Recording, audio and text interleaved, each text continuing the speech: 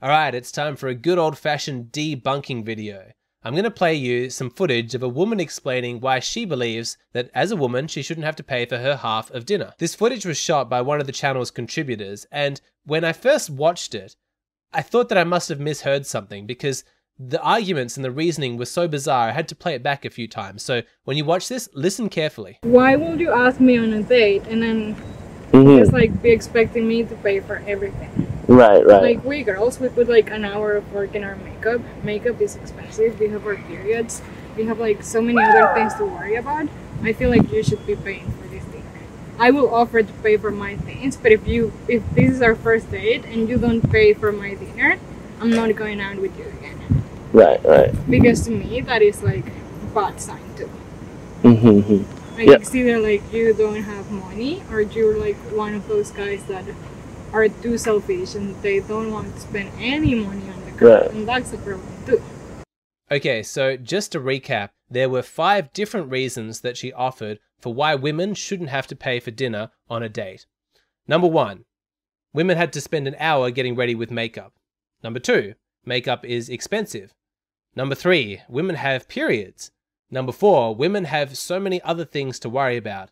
And number 5, if a man doesn't pay, it shows that he is selfish. Okay, let's address number 1. Women spend an hour getting all dressed up and putting on makeup. So nobody denies that women put in a lot of time and effort to getting ready for a date, but why does that necessarily mean that the man should have to pay for dinner? It's not like she's taking all this time to make herself look pretty as a favor to him. She's doing it for entirely selfish reasons. She's trying to look good so that she makes a good impression on him. Ultimately, it's for her benefit, not his. You could make the case that he'd actually be a lot better off if she didn't wear makeup, because then he's given the opportunity to see her in her natural appearance and make a better informed decision about whether or not he wants to pursue things with her further. So let's not pretend that women spend an hour getting ready, putting on makeup, as some favor to a man, and therefore the man should return the favor by paying for dinner.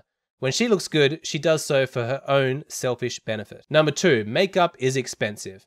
Basically, it's the same debunking arguments as before. Nobody is forcing you to wear makeup, and if you do so, you do it out of your own self-interest. It's not a favor to men, and you're not entitled to be reimbursed for the money you spent on makeup in the form of free dinners. That's not how it works. Number 3, women have their periods. This one's my favorite. I can see how the cost of makeup is somehow related to dinner. You know, it's a little bit iffy, but I can kind of track the logic there, at least a little bit. This one about the periods and their connection to dinner completely floors me. Let me do a tribute to South Park and Underpants Gnomes. True fans will understand.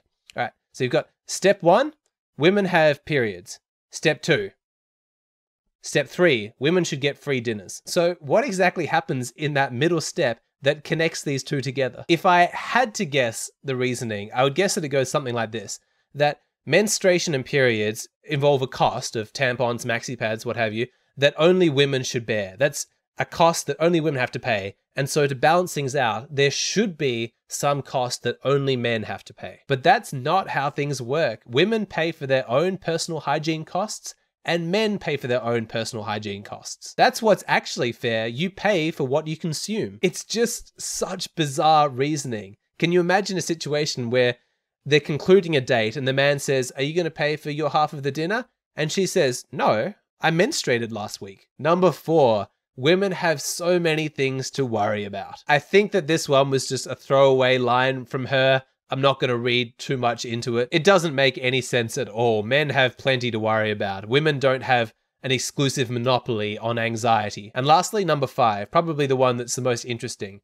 If a man doesn't pay, it's indicative of selfishness. I can understand the logic on this one a little bit, because ever since men figured out that women want to date successful men, men have been enhancing themselves and coming across and appearing as though they're more successful than they truly are.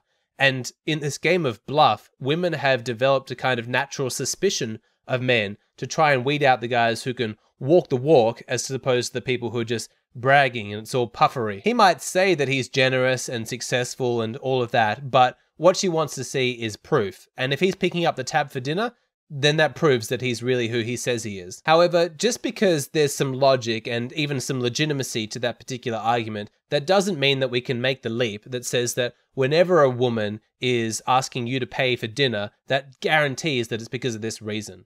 Oftentimes, that might be a smokescreen or a bluff, and the true intention is that she just wants a free meal. She's just using you, or the date's not going well, so she doesn't want to invest anything into it. She wants you to bear the cost of the bad date.